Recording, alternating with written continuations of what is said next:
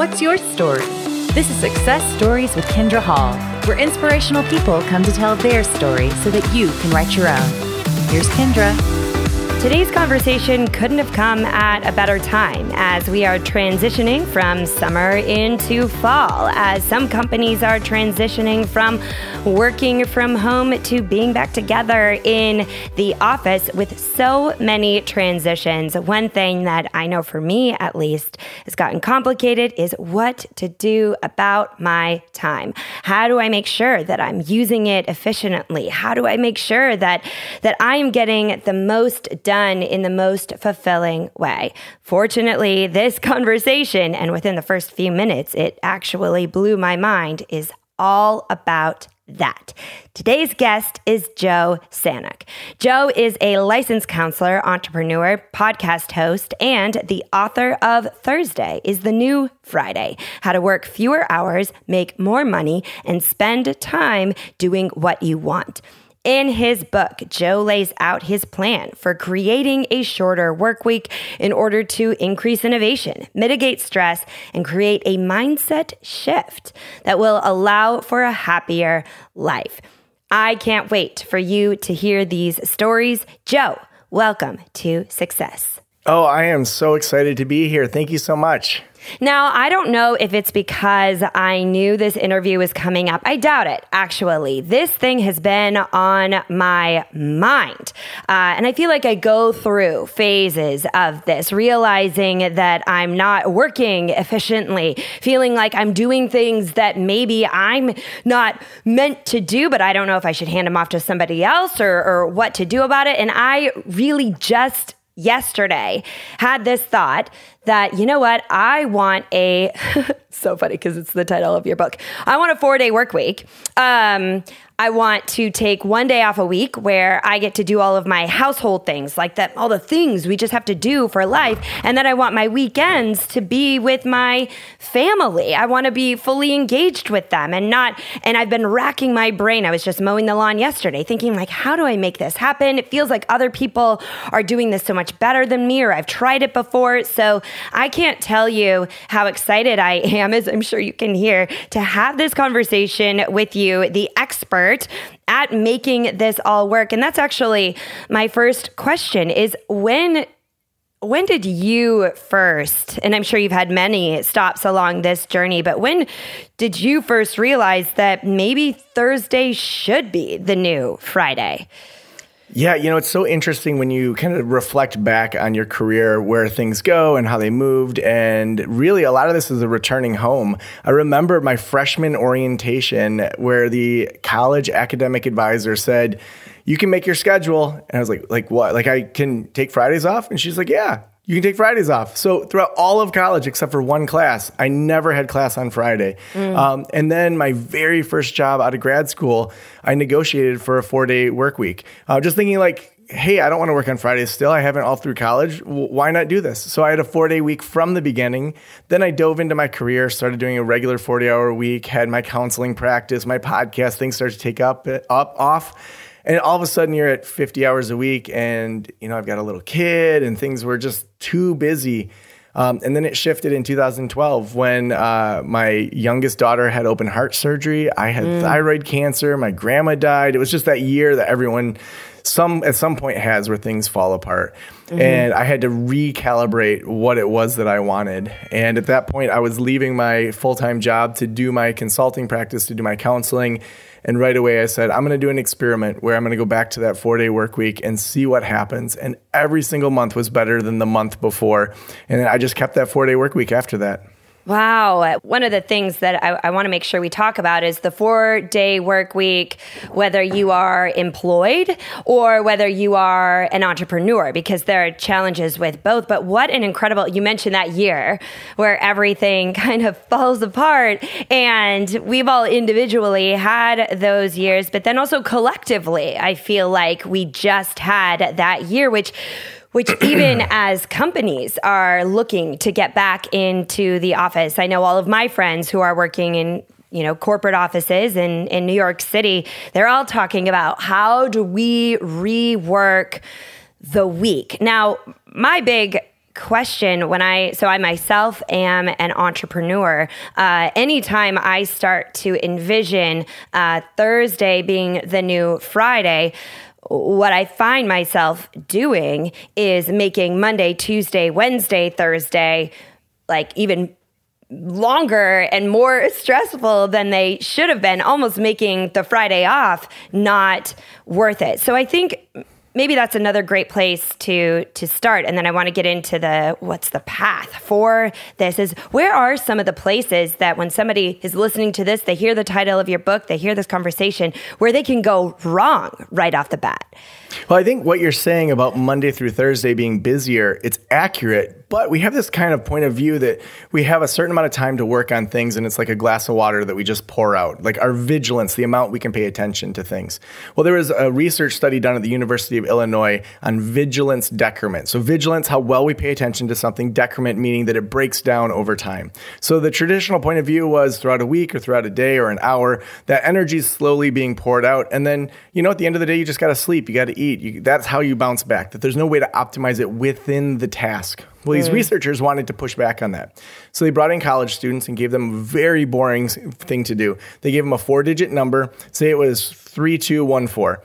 Every time 3214 comes up on the computer, hit this button.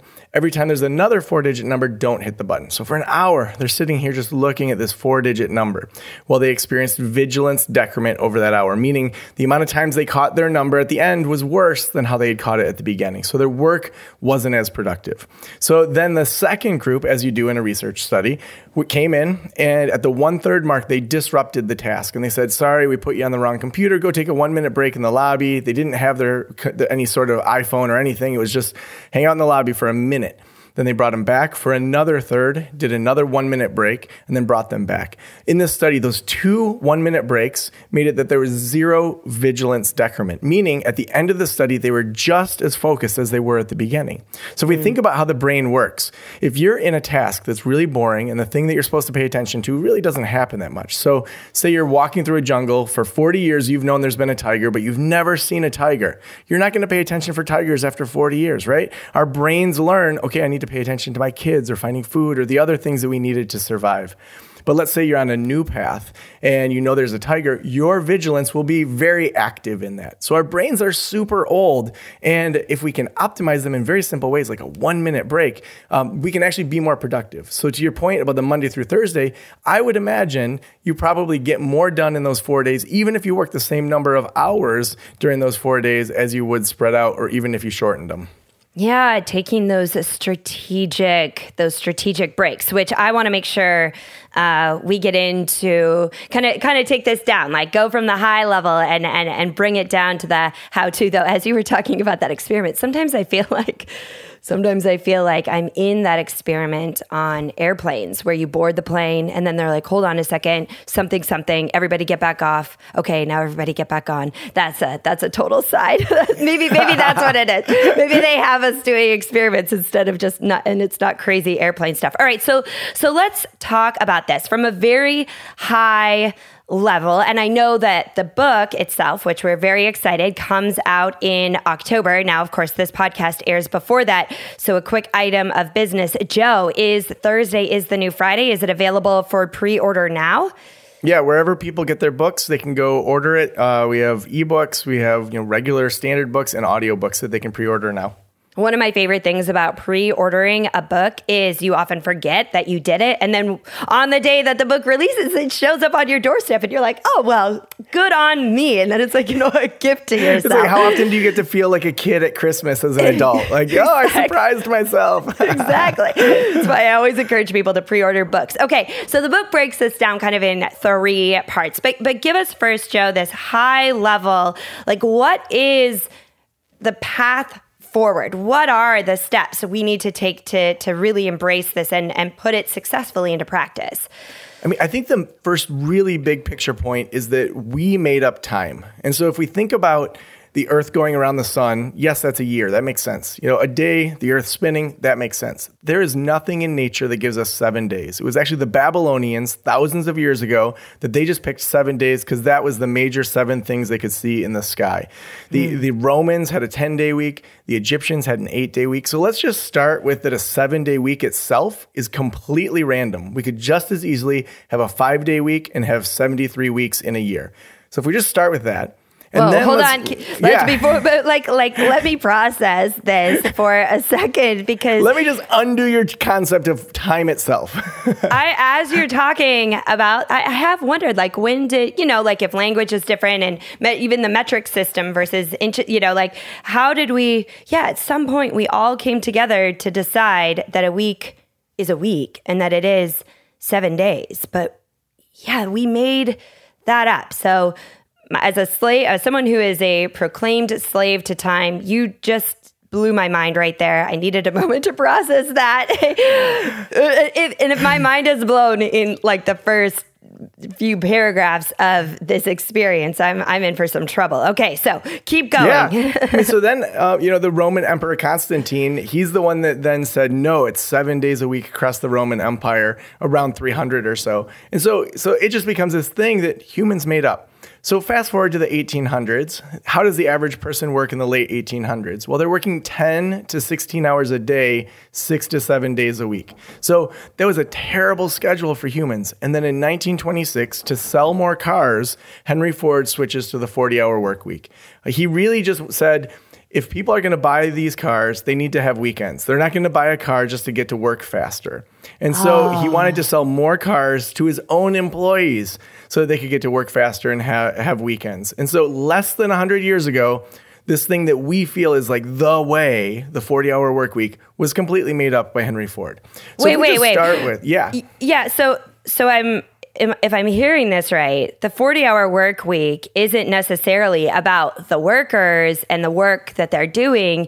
It's that nobody will buy cars if they don't have anywhere else or any other time to drive them to places, right? I'm not going to drive over to see my friends if I'm working all the time. Am I understanding that right? 100%. You are a great student. Oh my gosh, this is crazy. You nailed it. You're getting an A+. Okay, good. Yes.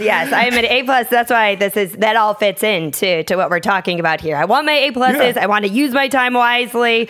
All right, keep going. Okay, so fast forward to the 80s and 90s. You probably remember TGIF with Urkel and Full House and all that. And so Friday starts to really fade out. It's where we start to see that it's when we're going to have a baby shower at work. We're going to do birthday parties. We're going to do team building activities where we do a trust fall with our coworkers and, all these ridiculous things on a Friday. It's a half-worked day.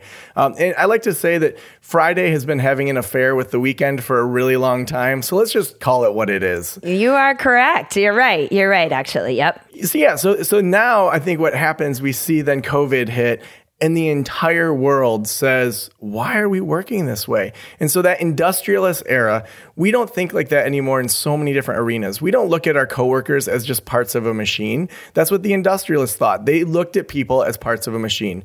The assembly line, the 40-hour work week was essential for 1926. It was a huge step forward for the evolution of business. I mean, they were going from 10 to 16-hour days to then only working 40 hours a week. That's great.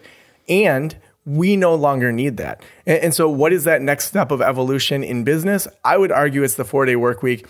And of course, there's going to be industries that's more difficult for, but that's in the book how I talk about how we can do experiments, how we can take parts of this as a menu and say, okay, what do we want to try within our own businesses? It doesn't have to be just this specific playbook, but instead it's a menu of things to experiment with to then move out of that industrialist era into whatever's next. Yeah, I suppose I hadn't thought about that. As much as we're now complaining about Zoom meetings and so forth, or for me, giving keynote presentations, which I used to have to fly to and spend at least a night and fly back from, and, all for an hour on stage. Now I can do it from my studio in my bedroom, right? We don't have to so much. It's interesting that the way you said that is we just don't need to necessarily work that way anymore because we do have all of these different ways that business can happen so much more quickly. So, okay. Yeah, I'm with you. I get it. So where do we, in there, you talk about inclinations in the book. And embracing these internal inclinations. Is this an appropriate place to go next with our conversation? Joe, what are these inclinations? And what does this have to do with allowing Friday to just go and have a relationship with Saturday and Sunday? Yeah, I think being trained as a psychologist, I always think, what's the natural next question? So great, I just blew up your world and said time's an illusion. We all made it up. It's like, well, now what do I do, Joe? Well, instead of just like most self-help books saying, here's the exact path you need to go, what I want to do is I want to say, okay, let's look at the research and see what kind of baseline things people need first before they can even get to a 4-day work week. And so looking into internal inclinations, before we ever go external and say, let's look at our schedules and productivity and all that, what has to go on the inside first? Well, so there's internal inclinations and then our ability to slow down. So internal inclinations, I looked at what are the top things that performers that do this well really have on the inside naturally. And so I have a whole assessment inside of it so that you can say, well, what's an inclination? So what's something that comes very naturally for me? Or what's something that needs a little bit of work? This isn't pass fail, like, oh, you don't have curiosity naturally, so now you're not going to be a good entrepreneur. No, it's let me recognize, oh, this doesn't come as naturally for me. I need to work that muscle inside. So the 3 internal inclinations are curiosity, an outsider perspective, and then the ability to move on it. So curiosity, let's break that down a little bit. As I was writing, I was thinking, well, what are the things that if I was just brainstorming that the average person would think of when I say curiosity? Well, curiosity killed the cat. So we've been told this story that actually was in the Washington Post in the early 1900s. And obviously there wasn't a lot of news going on that day. But they had for 5 days been following this cat that got stuck in a chimney. And the headline on the Washington Post said, "Curiosity killed the cat." They found this cat in the chimney. It was a sad story for the nation. It made national news. I mean, wouldn't that be beautiful if that was the news today? I know. Take me back. Take me back to when that was the headline. But think about what that teaches us and our kids. If you are curious, if you go down a dark alley, you're going to die. If you ask big questions, like that is dangerous. But actually, top performers, they view curiosity through a much different lens. It's not pass fail. It's, oh, that was interesting. So they may do a gigantic Facebook ads campaign and they lose all this money on it. It doesn't go how they think. Top performers don't see that as a failure. They see it as, well, we got some good data on what really doesn't work with our audience. Good thing we didn't put 100K into that. And so curiosity is an essential component of your internal inclinations. Interesting. So, yeah. Interesting. That is, I hadn't thought of curiosity in that way, but I remember that was one of the things that stood out to me, and it's Smarter, Faster, Better, maybe by Charles Duhigg, where he was talking about the importance of seeing things as experiments versus, like, okay, we're going to experiment with this. And I think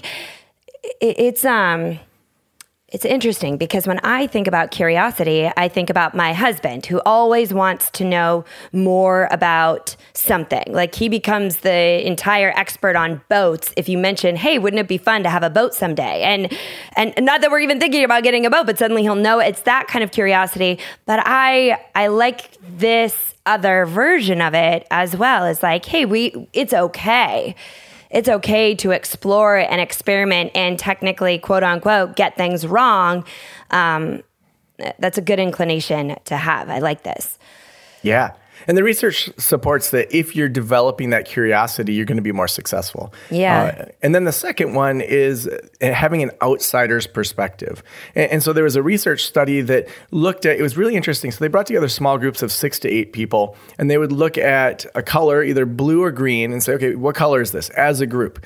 And, when it was just one group of people, I don't remember the exact percentage they were aligned, but mostly they were aligned overall. Yep, that's green. Yep, that's blue. Even the ones that were a little in the middle.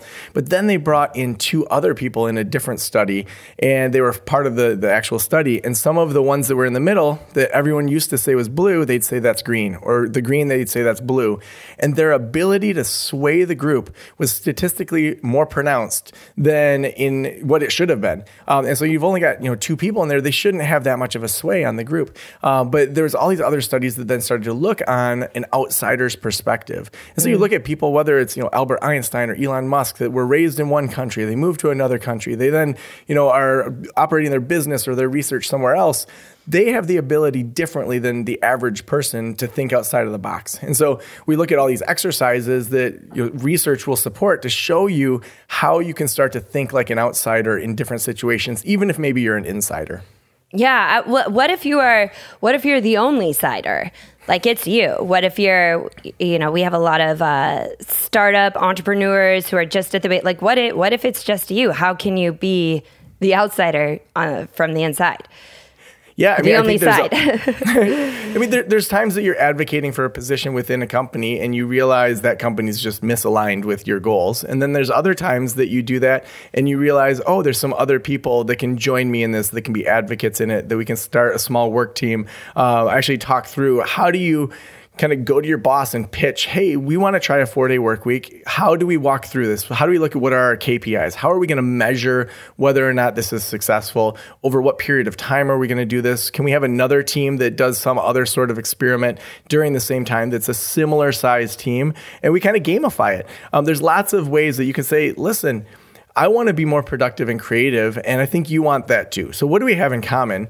We're stuck in this industrialist era where we say it's a 40-hour work week. Maybe we can challenge that a little bit and try an outsider's perspective. And over what period of time can we do this experiment? And then we all just come together and we're curious about the data and say, okay, did this work? Did this not work? What did we discover that we wouldn't have discovered outside of this? And then that makes your supervisor, if you're in a traditional company, look like a rock star that just got all this innovative research done outside of being told from their higher ups what they need to do. Mm-hmm, mm-hmm. Perfect. And tell me, I say perfect because that's coming. That's coming next. What is the third inclination? Yeah, so the third one is the ability to move on it. So if we think about a spectrum, there's always a spectrum between having things done completely, perfection, and just getting things done. If I go under the knife, if I have a doctor working on me, I want accuracy. I want the accurate side of that spectrum. I don't care how long it takes them to do the surgery. I want accuracy. But most of what we do as entrepreneurs, business leaders, thought leaders, is more on the side of speed, where we need to get things out and not be paralyzed by perfection in order to get more done. Mm-hmm. So each of these inclinations essentially allows us to do, in terms of Friday being the new first day of the weekend, each of these inclinations allows us to do what by developing them? Yeah, it's sort of like tilling the soil before you plant a garden, where you are then optimized on the inside so that then as you enter into the next phases, you're better prepared. So as you move into the slowdown phase and then eventually what I call the killing it phase, you're actually prepared for those phases instead of just, I'm going to just create a new schedule, but you don't have that maturity on the inside to really optimize that. And this is the outside thinker. Are there ways in which these inclinations can work against us? Like, is there such a thing as too much curiosity? Is there such a thing as moving on it and it working against us? Yeah, I mean, of course, there's always extremes that we can see. If someone's just curious and never takes action, or they are always asking questions, then their coworkers are like, okay, like we've gone over this. Yeah. There's going to be the extremes, but I think that the average person, I trust that people want to do their best work. And so to say, they go through the assessment and then they realize, okay, naturally, I'm good at curiosity, I'm good at moving on it, but the outsider perspective, I'm not as good at. And so then we look at in that assessment, like, do they have habits and do they have actions that actually support that movement and that growth? And then they get a list of things that can help them grow as a person.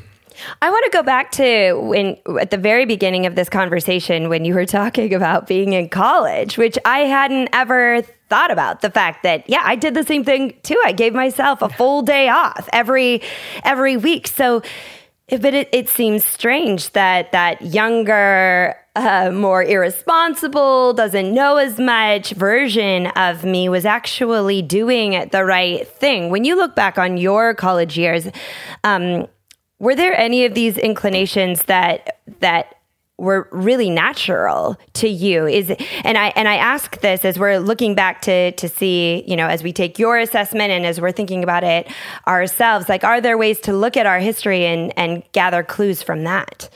I mean, I think for most people, they'll probably see things that they naturally had earlier in life. I mean, I look at my daughters and, they're 6 and 10 and they're so curious. I remember just the other day, their nieces live kind of in our backyard. And so 4 little girl gang hanging out in the backyard. And then they found a dead mouse and they all stood around it like it was some sort of funeral. And they're just looking at it and they're like, what do you think's going to happen to the mouse now? And I was like, well, an owl might come and eat it. We could bury it. We could put it in the woods and let it decompose and become dirt.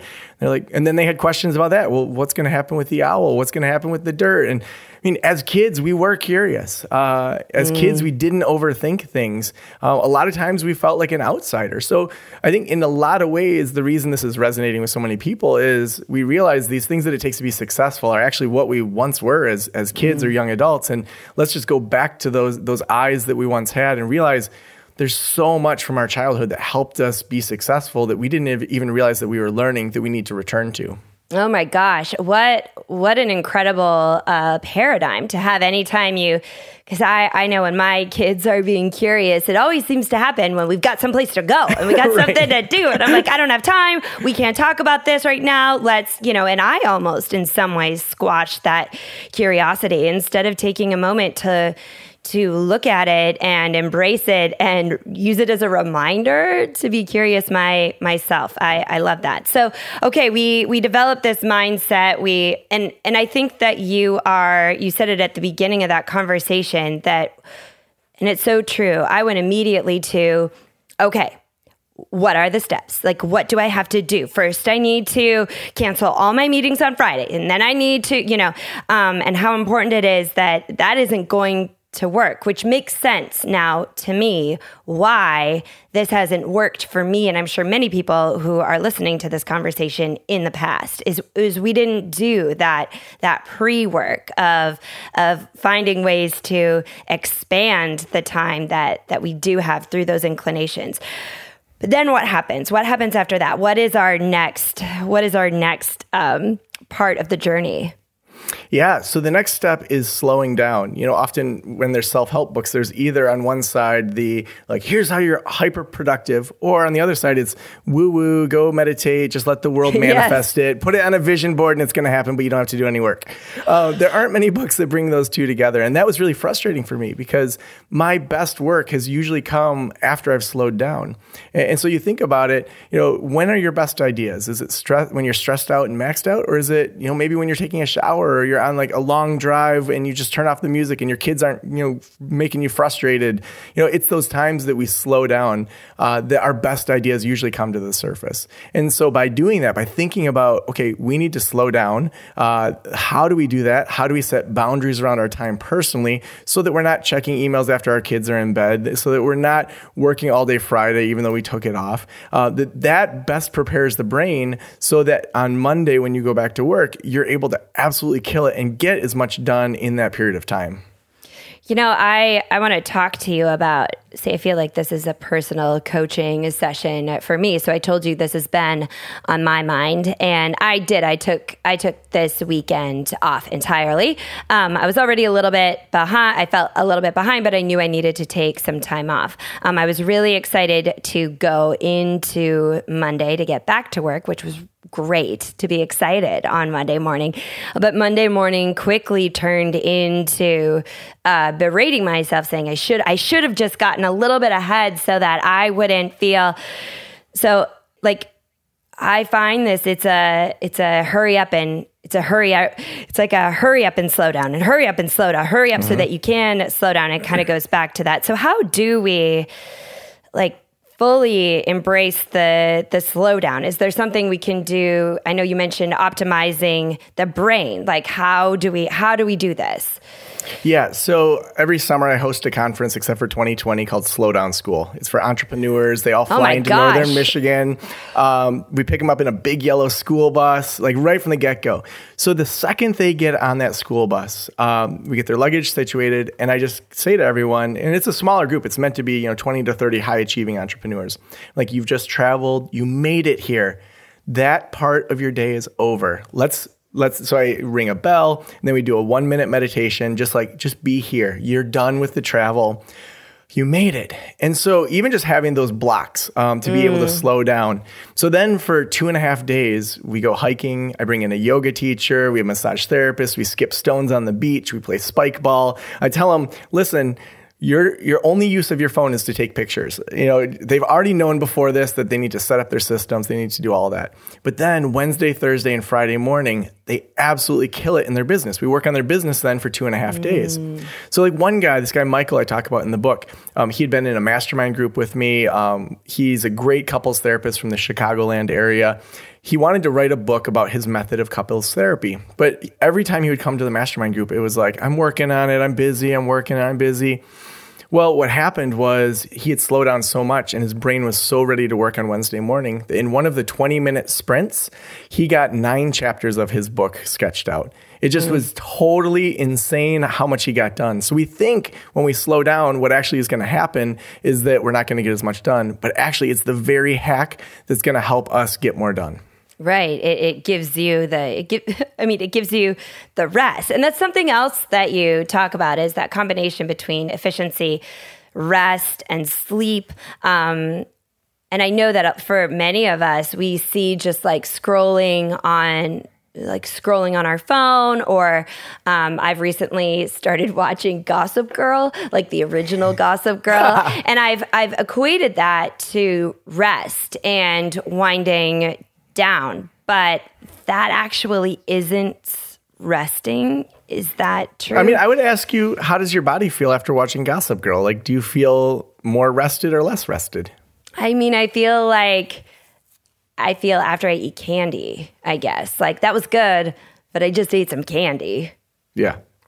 It's like null zero, right? I don't feel worse necessarily. I don't feel better, but I feel like if I were to actually just rest, I would feel better. Is that? Yeah. And I think that's where, again, I go back to that we are our best guides. So there are going to be times that binging Gossip Girl and having an extra glass of wine or bottle might be just like your happy place for a little bit. And I would say, okay, as long as that's not like every single night and then you feel like trash on Monday morning. I mean, how's your Monday morning? Does it feel good or does it feel bad? Sometimes we need to just watch Gossip Girl. Sometimes we need to just hang out with friends and be stupid. And there's other times that it's like, I need to have a green smoothie and I need to go to bed and it's 9:30 and my kids just need to put themselves to bed because I am tapping out.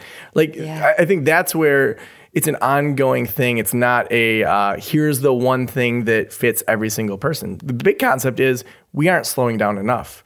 The concept we need to work on is that we have these tendencies to overwork and to overvalue work and to undervalue fun.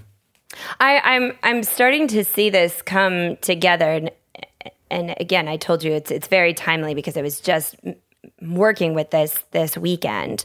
I'm starting to see this come together though, because as I was coming, I really did the rest over the weekend. It was great. I was excited about Monday, but then immediately got this sense that I had too many things, like that I literally didn't. I was asking, praying from above, like, can today be the day you give me 4 extra hours? Like just this one time. And I think there might be a clue in there in the book and in what you're saying here about stopping.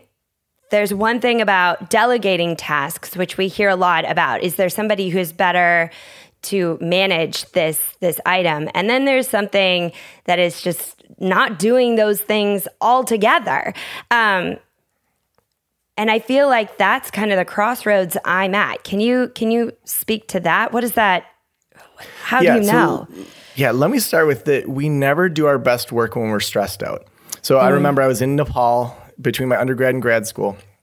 And this is a story I tell in the book too. And I just think it's awesome and ridiculous. So my friend Todd and I are there, and our guide says to us, if we get chased by a wild rhinoceros, climb up a tree.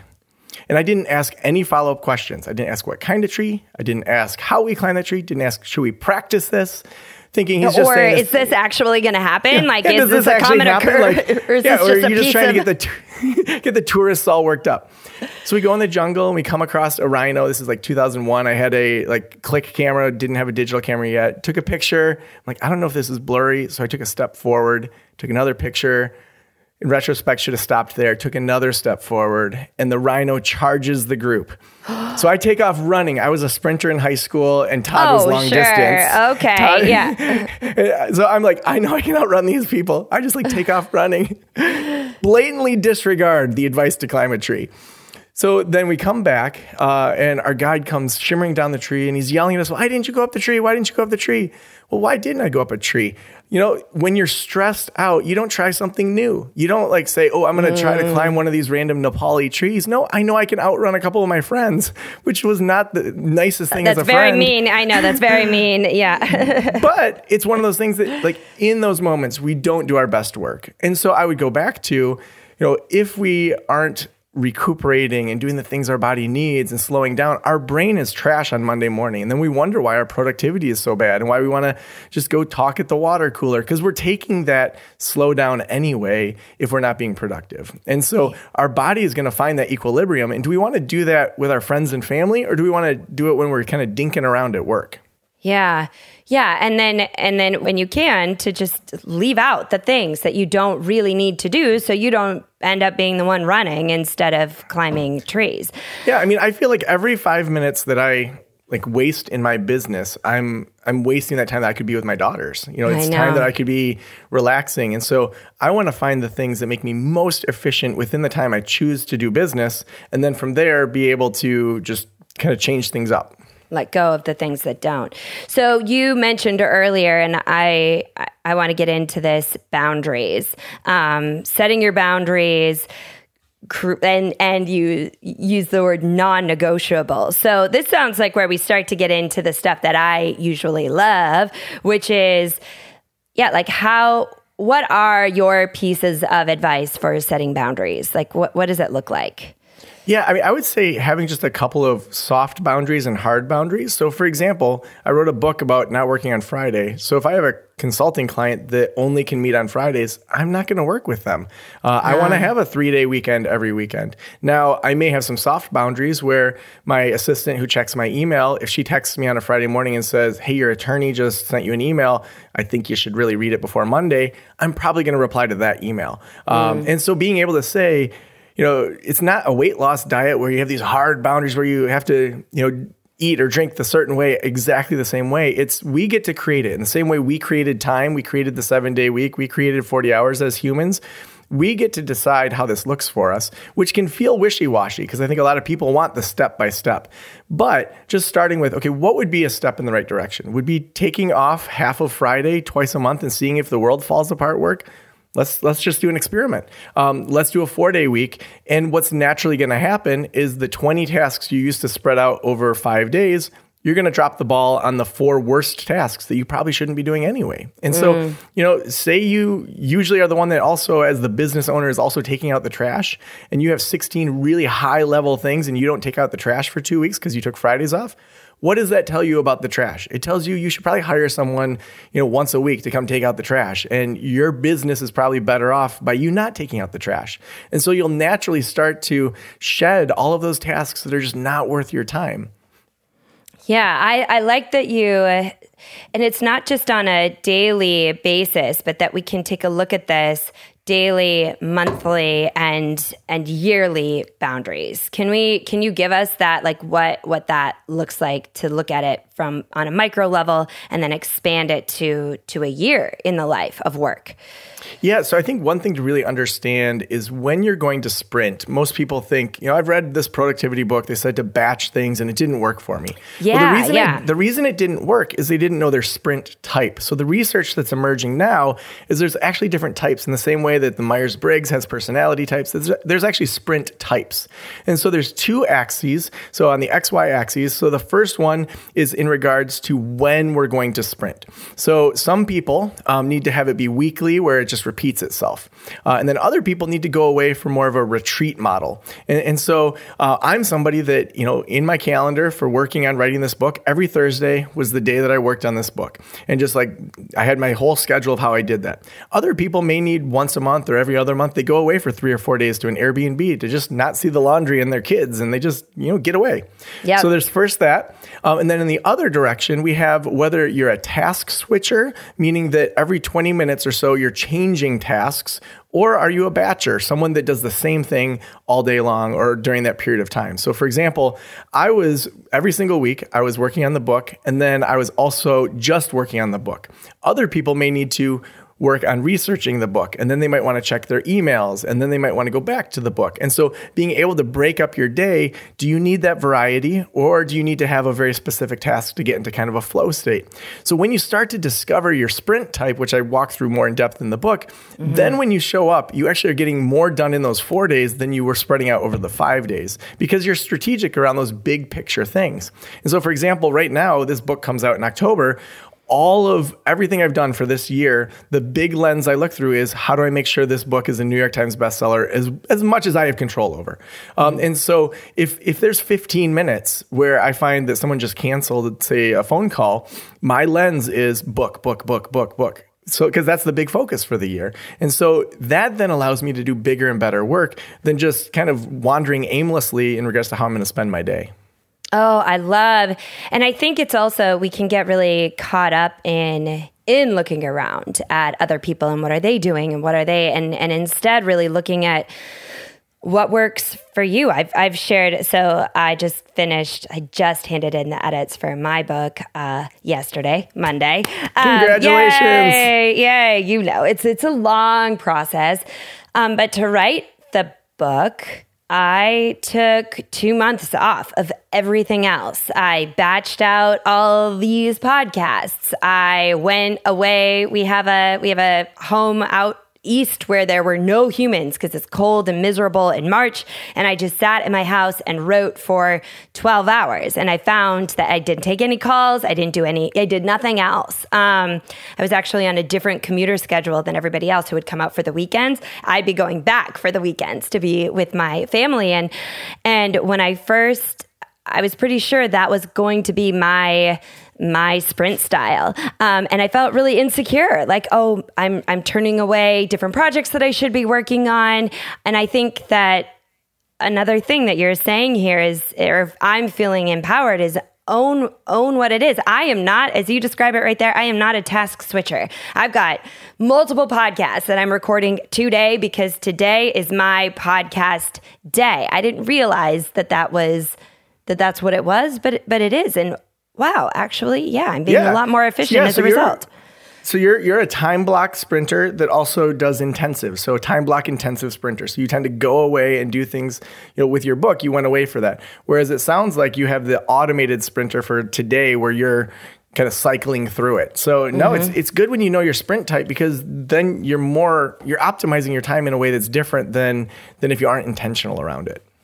So let me ask you, Joe. So we get through this. We're making all these mindset shifts. Who have you seen do this really well? Like whether it's people you've worked with personally, or people who you've seen from a distance that this is. Who are some of those people that really do this well? There's this lady, Jessica Tapana, that I talk about in the book, and she came to Slow Down School, and she owns a group practice in Missouri, and typical counselor.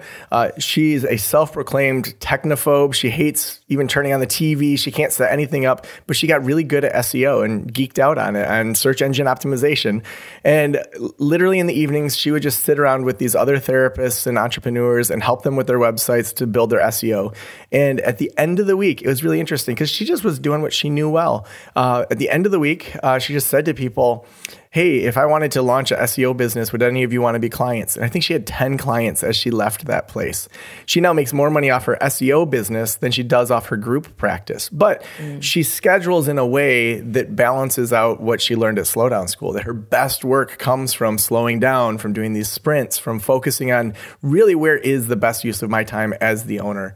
And I think that I see this a lot with people that maybe are used to doing multiple ventures or side gigs, that a side gig might take off and they realize if I double down on the side gig, that might actually multiply faster than my normal full-time income. And so seeing people like Jessica do that, I feel like it just shows that the average person can do what we're talking about. You don't have to be in a big company. You don't have to even convince your company or your whole department to start to live these things out. Because the tendency is to give that power to somebody else, to say, if my boss doesn't buy in, I can't live this life. If my company doesn't buy in, I can't live this life. Or even as an entrepreneur, like my clients won't let me do that.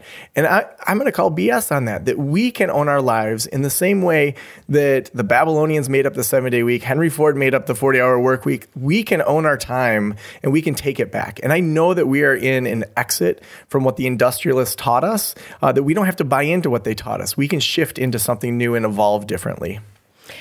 Where do you think... So this is a question which I think I know the answer to. But let's say you do all of this right, and you really do, like all of a sudden you're like, yes, this is exactly what I was hoping. My life looks exactly like I was hoping it would look after reading this book, after applying these practices, and then it goes that way for 6 months, a year. Is this a one-time thing? Like you figure this out and you're set for life, or does it change? And should we expect that? And when it does, how do we know and what do we do? Yeah, one of the big things I talk about is how the industrialists want us to set up the machine and let it keep working. Yeah. So I would say going into this, and what I talk about in the book is actually the shift into viewing companies and cultures as an organism that's constantly evolving. And so you're always going to be shifting. Your life is going to look different a year from now than it does right now. Like, who knows in the listeners' lives what's going to happen? You know, there's going to be tragedy. There's going to be relationships that fall apart. There's going to be successes that you don't expect. So I even talk about how I don't believe in 5-year goals, because who I was 5 years ago was like completely different. I would have played way too small if I had set a 5-year goal for Joe Sanok right now. And so viewing first and foremost our lives and also our businesses as an organism is really important. So one little way that I do this is every year I talk to my staff. And so this one lady, Sam, she came in just as a designer. And I asked them 3 questions. The first question is, what do you absolutely love that you're doing right now that you want to keep doing? Second, what's something you hate doing that you wish we would hire someone else to do for you? And then third, what's some skill that you want to learn or that you'd like to develop that we could get you training in that would be fun for you to learn within your position? So Sam's gone from being a designer to then putting out a magazine to then getting video editing skills to now being our chief marketing officer over a whole team of social media and different people.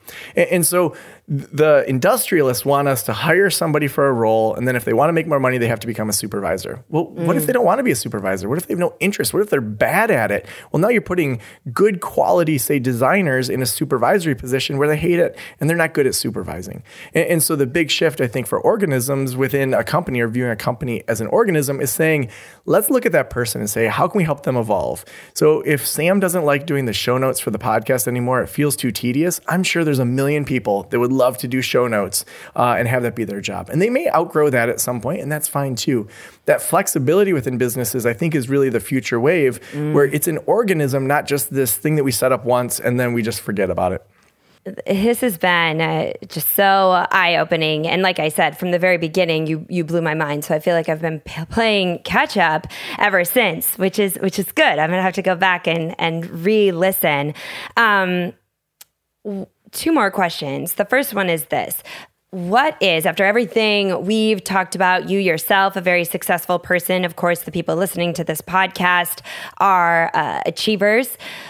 What is success to you? What is the definition of success? Because I feel like everything that we've talked about here is in an effort to like, the goal is to feel quote unquote successful. So what is success? What is success to you, Joe? Success to me is on a Friday afternoon to guilt-free be able to go stand up paddleboarding with my 2 daughters. I mean, like, there's so many things that it takes for that to happen. I have to inside feel okay with letting work go. There's always a bigger to-do list. Like, we're business owners. There's always something I could be doing. But to guilt-free be able to say, enough is enough, and I'm going to go do this. To be able to say, this is good for my body. It's good for my kids. It's a connection. To me, success is being able to do those things that we enjoy, whatever those look like. Even though we have a business we love, I love the work I do. I feel like I could do it 7 days a week and still be happy. But I also know that my kids need a dad, and I need exercise, and I need to eat healthy, and that if I overvalue work, I'm missing out on a number of other things. So for me, success is paddleboarding on a Friday with my daughters. Is that always easy? Like, are there some Friday afternoons where it's like, yeah, I did it. Like, this is guilt-free. This is amazing. And are there other Fridays where you're like working to achieve that guilt-free experience? Yeah, I mean, it's always moving. I mean, the target's always moving. I mean, just right before this call, a really big podcast reached out to interview me, and they only record on Saturdays. And it was something that I said, I wrote a book about taking like a 3-day weekend. This podcast, it's big, but like, it's just not worth it. Now, if the Today Show wanted me to come on a Saturday, I'd probably do that. So, I mean, you have some flexibility there, but it's like, do I want to start compromising over and over on, getting interviewed on a Saturday and my kids then don't see me? And yes, there's times that there's launches and you do all of that. But I do feel like we always have to be vigilant around it. It's so easy, especially as entrepreneurs, to just do one more email, or if I just, do one more Instagram after the kids are in bed, and then our mind is thinking about all the analytics and we're off and running.